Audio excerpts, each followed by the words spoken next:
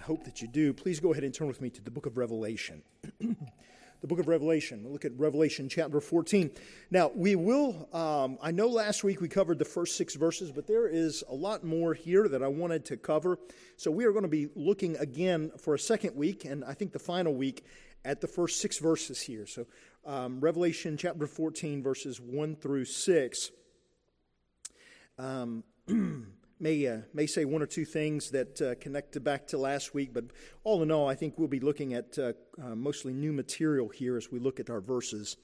But in Revelation chapter 14, verses 1 through 6, and I'm going to ask, if you're physically able to do so, to stand with me one final time as we honor the reading of God's holy and written word. And so let us hear what God has to say to us. And as I said this morning, so I say again, in a very real way, thus says the Lord. And I looked, and lo, a Lamb stood on Mount Zion, and with him 144,000, having his Father's name written in their foreheads. And I heard a voice from heaven, as the voice of many waters, as the voice of a great thunder. And I heard the voice of harpers harping with their harps. And they sung, as it were, a new song before the throne and before the 4 beasts and the elders. And no man could learn that song but the 144,000 which were redeemed from the earth. These are they which were not defiled with women, for they are virgins. These are they which follow the Lamb wherever he goes. These were redeemed from among men, being the firstfruits of God, and to the Lamb. And in their mouth was found no guile, for they are without fault before the throne of God. Let's pray. Our Father, may you add the blessing to the reading of your word, and may your word go forth for the purpose that it has been for which it has been purposed, and may I accomplish for your glory all that you have designed it for. In Jesus' name, amen. Thank you. You can be seated. Many years ago, a gentleman who was a judge in Boston. His name was Judge Horace Gray. He would later go on to serve as on the Supreme Court. And he once said to a man who escaped conviction on a simple technicality, he said this: "I know, and you know, that you are guilty. We both know it. And I wish you to remember that one day you will stand before a much better and wiser judge, and that you will be dealt with according to justice and not according to law." The reality is that man's justice is honestly at times subject to errors. I mean, people make mistakes. Even our systems, our court systems aren't 100%. They at times make mistakes. But God's justice is pure. It is perfect. There is no escape. There's no technicalities. There is only God's work. God's work in his courtroom, in his perfect courtroom. And God, unless he grants repentance, all of us would in fact meet perfect justice. We would all meet perfect justice. But the fact that Christ Jesus has come, and the fact that Jesus Christ has taken upon himself our sins, and the fact that Jesus Christ has in fact purchased us by his own blood, for the glory of the Father and for his own glory, through the Spirit's work in us, and working through the Spirit in us and through us, I think does show that God is in fact very gracious. God is gracious because, after all, I mean, even in Christ's sacrifice, right, there is no technicalities. The payment has been rendered perfect to the Father through his Son's precious work and his Son's precious blood. And because of this, we who are in Christ can see God's love and his grace as infinite and wonderful. We can see it as valuable and undeserved. And as a result, we can respond in worship, which is just as those in Revelation 14 are doing in our text before us. So this morning, what I want us to see is I want us to see the greatness of Christ and the greatness of his salvation that has come to us, and the fact that he and he alone has purchased our salvation. So, with that said, here's the first truth that I want us to see concerning the greatness of Christ and his salvation. And that is simply this: the surpassing value of knowing Christ. The surpassing value of knowing Christ. Do you notice the characteristics of God's people that are found in chapter 14 and verse 1? Listen to what it says here. Let's just take a look. And I looked, and lo, a lamb stood on Mount Zion, and with him, that is the Lamb, Jesus, 144,000, having his Father's name written in their foreheads. Do you notice immediately? We notice immediately, and as I said last week, let me just simply say this. Chapter 14, again, has to be read in light of chapter 13 and 14 being contrasts to one another. Chapter 13 presents the followers of the beast and the false prophet, and now is the followers of the Lamb. And whereas the beast and the false prophet and they are, and their followers are of the earth, now we see Christ and his people, the Lamb and his people, standing upon Mount Zion, which is the true Jerusalem, the true city of God, the whole holy city. The holy city that comes down out of heaven eventually, that we will see later on in Revelation. And it is in fact that the people of God are standing with Christ in heaven. And they are in the presence of Jesus. They are with the Lamb himself. And they are called the 144,000. Now, as I said earlier, I do believe this is a fulfillment of the promise of Romans chapters 9 through 11. Paul writes in Romans chapters 9 through 11 that God would fulfill his eternal purposes toward the Jewish nation by bringing in people, but it stands for more than that. Not only is this the 144,000, does it stand for God fulfilling his purposes in bringing in Jewish believers, again, in their fullness, but ultimately it stands for the fullness of those who are in Christ. It stands for the fullness of the church. It stands for the fullness of all of us who are in Christ. Like the followers of the beast, the 144,000 have the name of whom they follow on their forehead. And whether or not we realize it, every person on this earth, every person in this planet has a name written on their forehead. We are either followers of Christ or we are followers of Antichrist. We are followers of the dragon, Satan. If we do not follow Christ, then we follow Antichrist. We follow the beast. We follow the dragon. We follow those who are against Christ, those who are competing with Christ. As I said, anti doesn't necessarily mean that they are 100% opposed to what Christ is doing, as we so often think of as anti, but actually is anti in the sense of they are trying to subvert and sway the masses away from the gospel, because they are setting up an alternative, a competitive system of government. And this is Antichrist. This is what it means to follow the dragon. But these who have not followed the world, these who have not followed Antichrist, these who have not followed the dragon, they are doing something. What are they doing? Well, they are praising, aren't they? This is amazing. Because God's grace has clearly come to these 144,000, and yet they are responding how? They are responding not in prayer, although certainly prayer can go with praise. And maybe we could say, well, what they're singing is certainly a prayer of sorts. But they're not praying. What are they doing? They're praising God. They're singing a new song. They are singing a new song, the song of the redeemed. And they are praising God, making much of Christ. And it's amazing that their voices match that of the lambs, isn't it? Because if you go back to Revelation chapter 1, what does it say in verse 15? Well, it says in Revelation chapter 1:15, it says this. Speaking of Jesus, it says, and his feet were like fine brass, as if they were burned in a furnace, and his voice as the sound of many waters.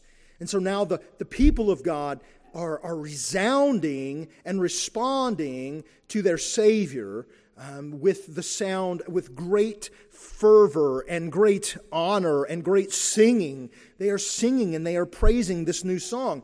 I mean, we can say, well, they're singing a new song, and that may not sound like much to us, right? I mean, you can maybe learn new songs, right?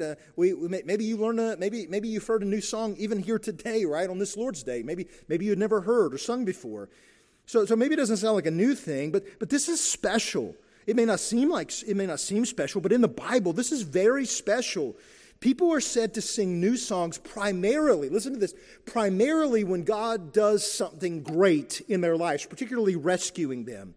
And so what I want you to do is I want you to go back with me. Go back to the Old Testament in Psalm chapter 40. And I want you to see this. I want you to see this as the psalmist here is writing. And he's writing in Psalm 40. Listen to what he says. I waited patiently for the Lord, and he inclined to me, and he heard my cry. He brought me up also out of a horrible pit, out of a miry clay, and set my feet upon a rock, and established my goings. And he has put a new song in my mouth. There is that phrase. He has put a new song in my mouth, even praise to our God. Many shall see it and fear and shall trust in the Lord. Blessed is that man that makes the Lord his trust and respects not the proud, nor such as turn aside to lies. And this is the song of Revelation chapter 14. This is the song, the new song of the saints that they are singing, those who are redeemed from among the earth.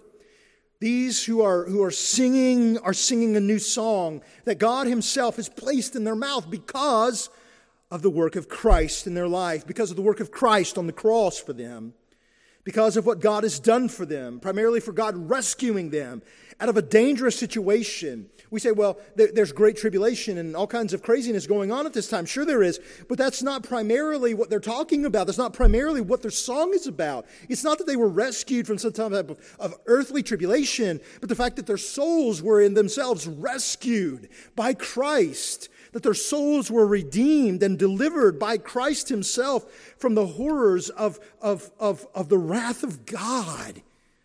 And so they sang a new song.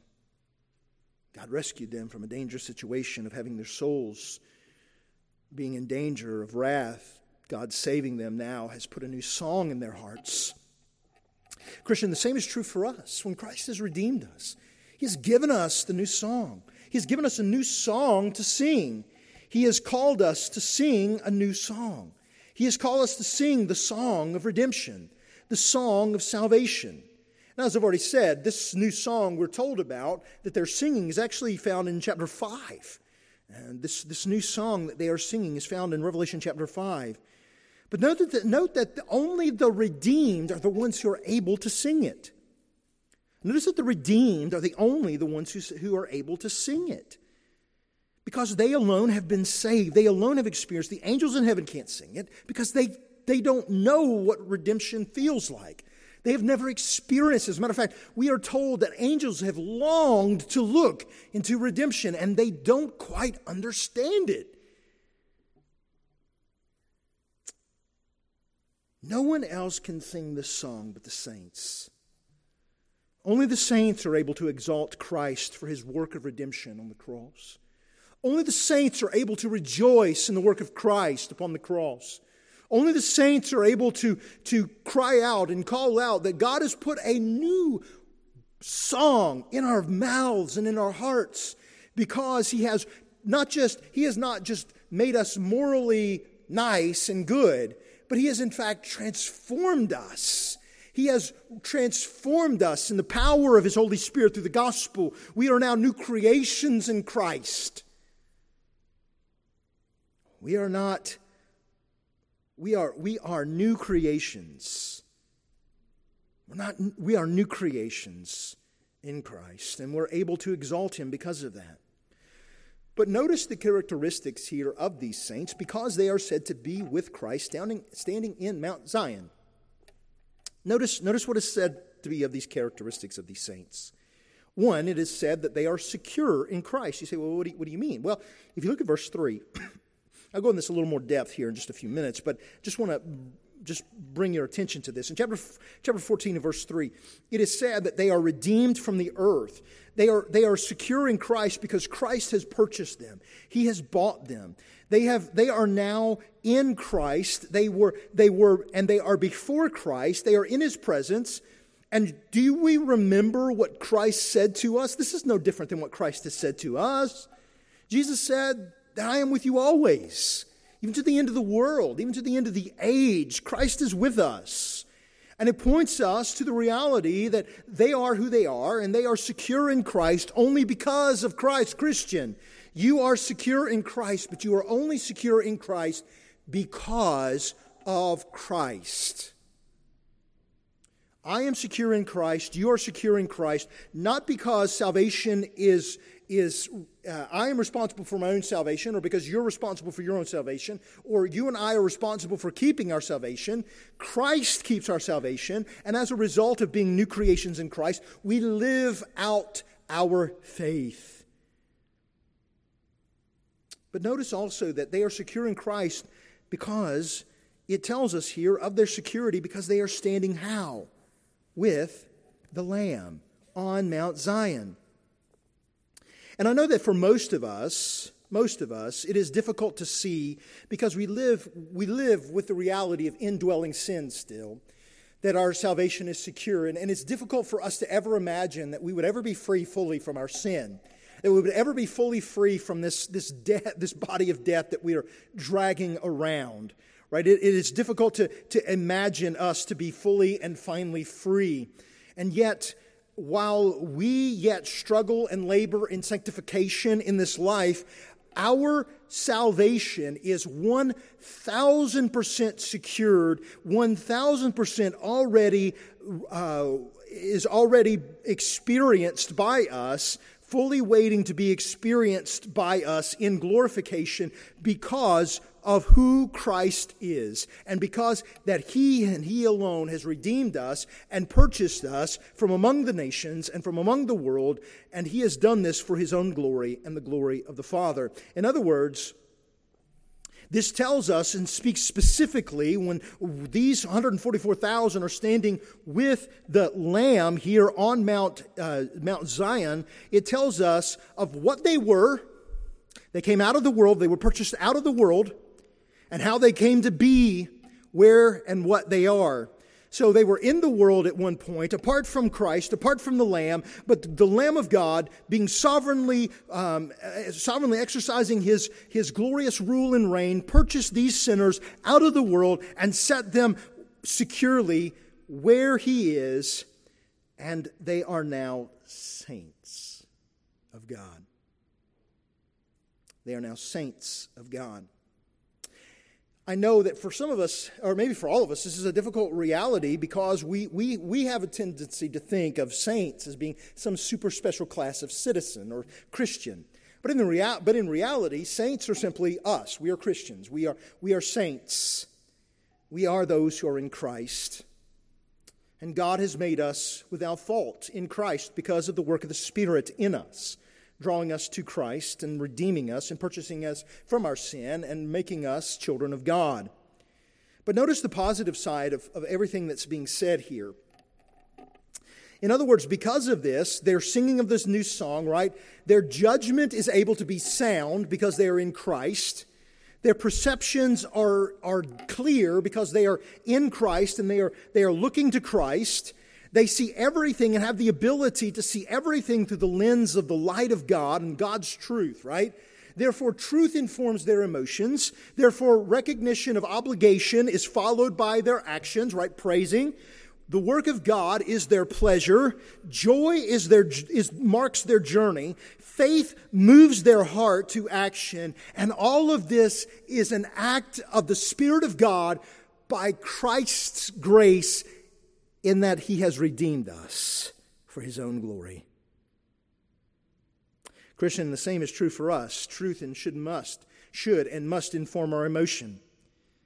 Truth must inform our emotion. We live in a society that emotion is king. Emotion is law. But in reality, for the Christian, it's not emotion that is law. It is truth that is law.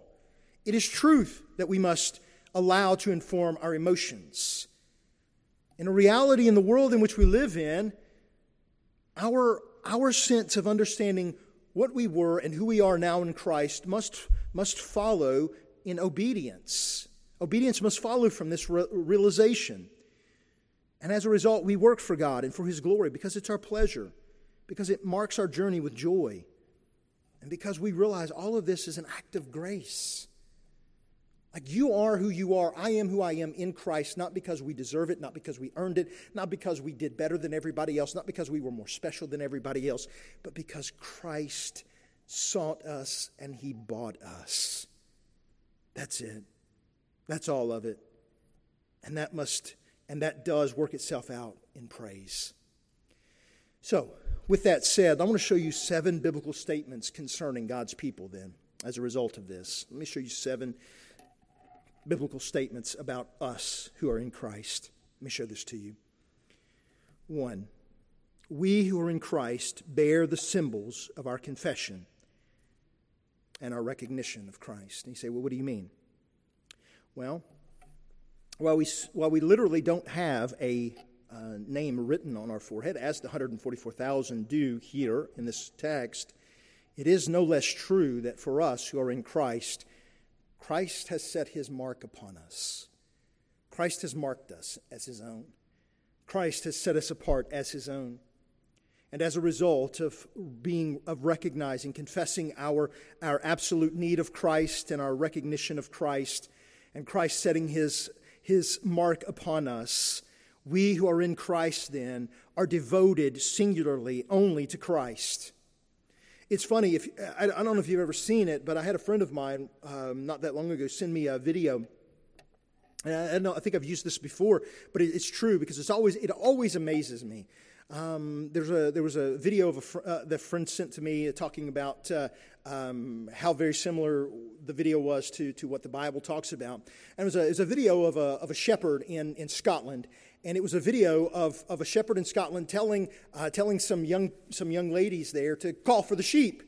And they called for the sheep. First young lady called for the sheep. Sheep didn't respond. The second young lady called for a sheep, didn't respond. There was a young man standing there. He also called for the sheep. The sheep didn't respond. The man had not gotten the entire phrase out of his mouth about calling for the sheep when all of a sudden you see this giant herd of sheep, hear their shepherd's voice, not even hearing the full command of his. They simply hear his voice. They all lift their heads in unison and they all come flying to the shepherd because they simply heard the voice of the shepherd. And this is true for us. We hear our shepherd's voice and we flee to Christ.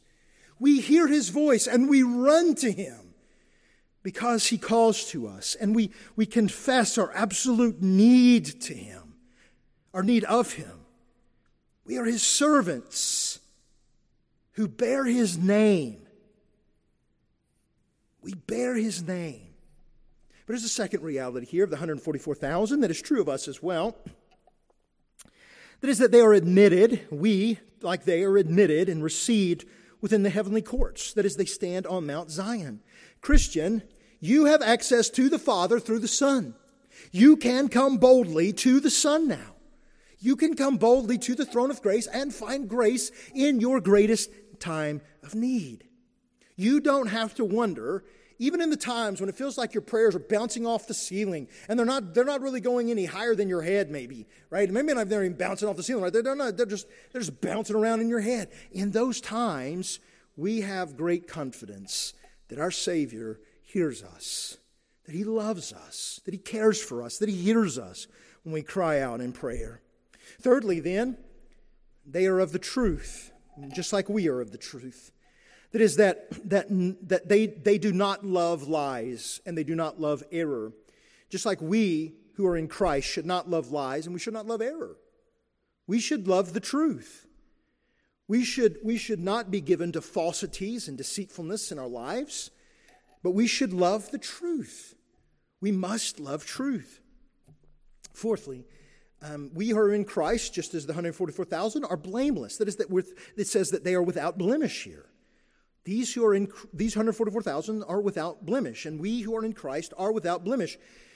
Now, understand, what does Paul say in the book of Ephesians? That Christ, the purpose in his dying and raising again for us was that he might present to himself a bride that was perfect and without blemish. We who are in Christ, though we have many besetting sins and faults, believer, know this: Christ, in fact, loves you and has set his love upon you. And of course, that doesn't give us, right? Doesn't give us an excuse to abuse his grace, but instead, it charges us with great with great love of again, going back to not loving lies, but loving truth, therefore being blameless in a society that is filled with all sorts of baseless slander and libel and all sorts of things. Next, there is that these 144,000, as you and I are called, they are loyal to the Lamb. As often is the case in Scripture, loyalty is expressed here in sexual terms. In other words, what is said of them here? That they were virgins. Now, often when God is wanting us to see, and we'll see this later on when we get to the whore of Babylon, we'll see that that this expression doesn't mean that they are literally virgins, but rather that as God said to Elijah in the day in which he ran from Jezebel, that and Elijah says, "I and I alone have escaped, and I only stand for you, Lord." And the Lord says, "No, Elijah, I have kept for myself 7,000 men who have not bowed the knee to Baal." And throughout Scripture, this term, as we saw even in Revelation chapter 2 or chapter 3, it talked about that woman Jezebel who has tempted my servants to commit adultery, right? And this is the same idea, the same language being employed here. Not that they are physical virgins, but that they are spiritually pure. They are spiritually pure and loyal to the Lamb.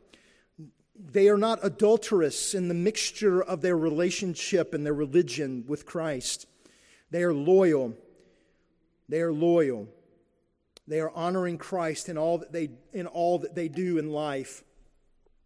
Then I would say that we also see them, like us, being redeemed by Him from among men, don't we? We see them. We see them being redeemed. Remember back, go back to Revelation chapter 5. I want to show you this. Revelation chapter 5, verse 9. Look what it says here.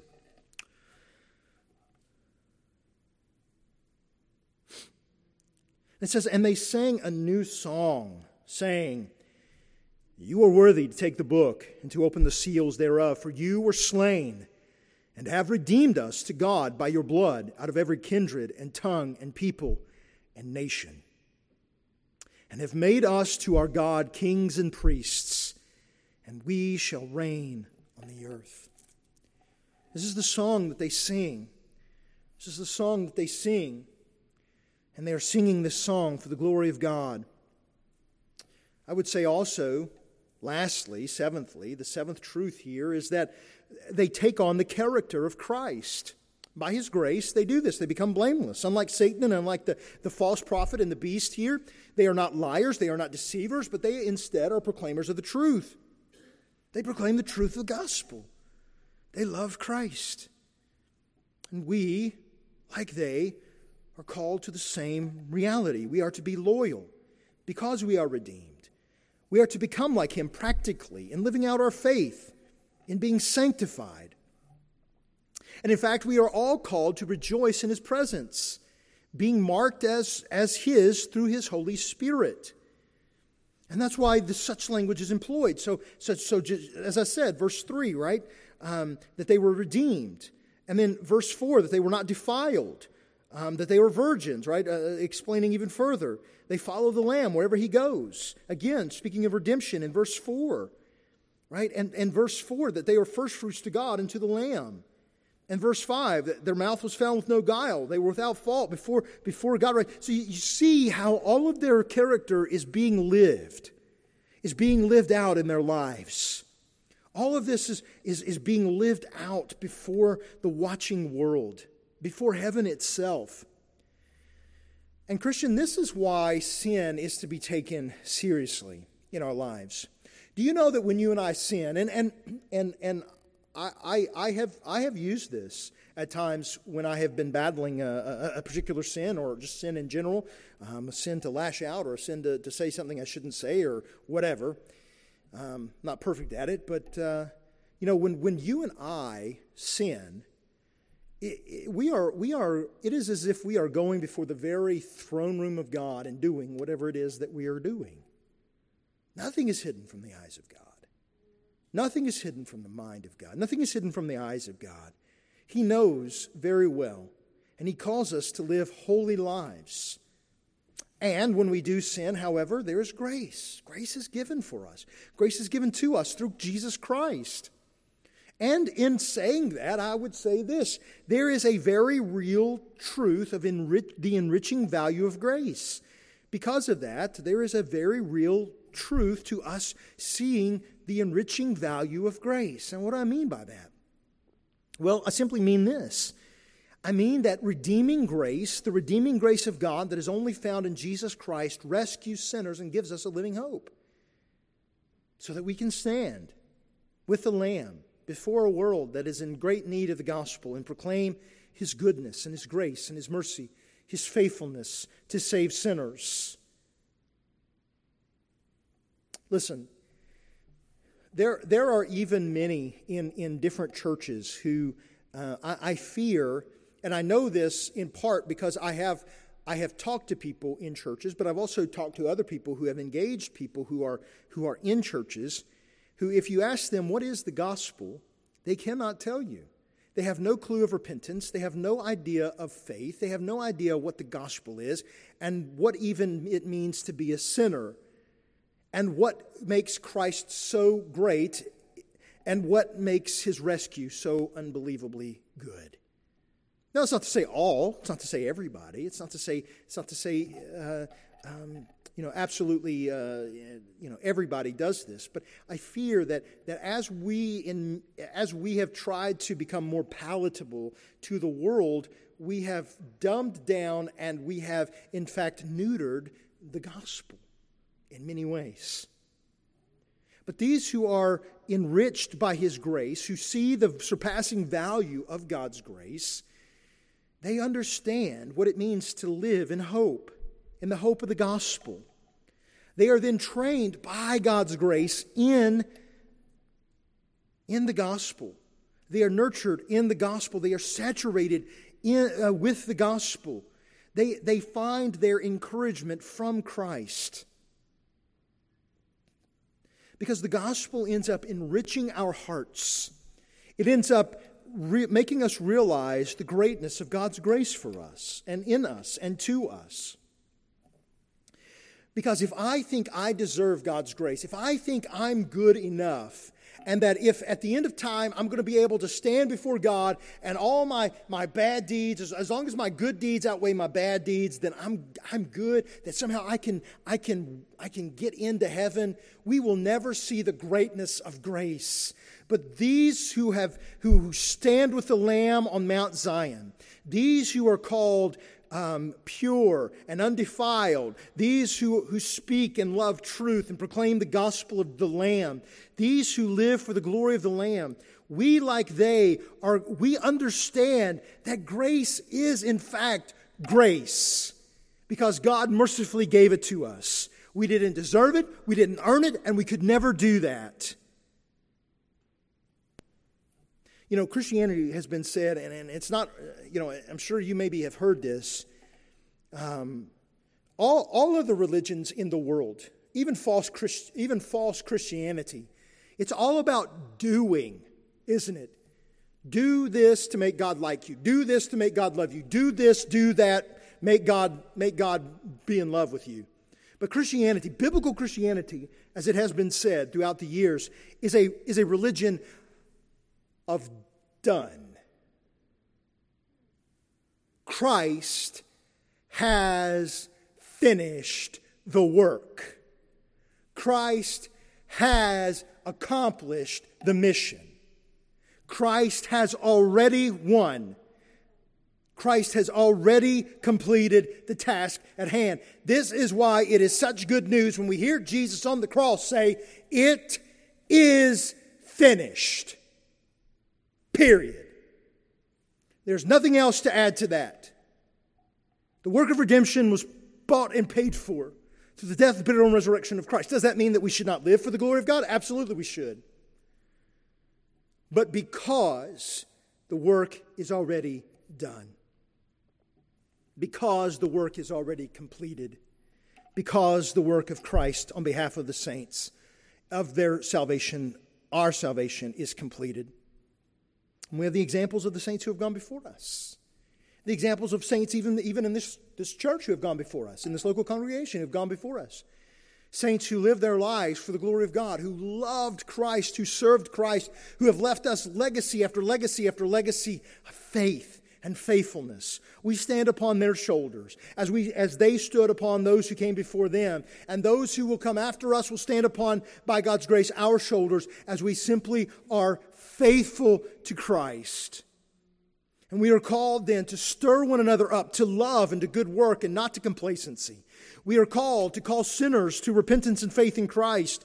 We are called to remember and preach the gospel to ourselves, to repent and to believe the gospel ourselves and remind ourselves of the good news of the gospel when our own flesh condemns us, our own hearts condemn us. We are called to remember the gospel, and we're called to call sinners to repentance and faith in Christ. You see, the gospel, brothers and sisters, is our encouragement. It is the source of our encouragement. So, Christian, do not despair. Christian, do not fall into despair. Look to Christ. Christ keeps us from falling ultimately, and He is the one who presents us faultless before the presence of His glory with exceeding joy. He is the one who does this. We are responsible to respond in worship and in obedience. But we do this because of who Christ is and what Christ has already done for us. Let's pray. Father, Your Word is truly a lamp is a lamp before us, is a light into our feet and a lamp into our path. And our prayer is that we would know that we who are in Christ have Your mark already set upon us. The seal of God, who is the Holy Spirit, has been poured out into our own hearts. And by Him we are able to cry out, Abba, Father. We're able to cry out, praise be to the Lord Jesus Christ, who has sought us and bought us with His redeeming blood. So God, we ask now that as a result we would respond, that faith would be active in our lives, that faith would be at work within us, charging us, calling us to remember the work of Christ and responding in love to love. That we would worship and we would work for Your glory because of who You are and because of Your great grace You have given to us. We pray that Your blessing would rest upon Your people now. Help us as we respond in song. In Jesus' name.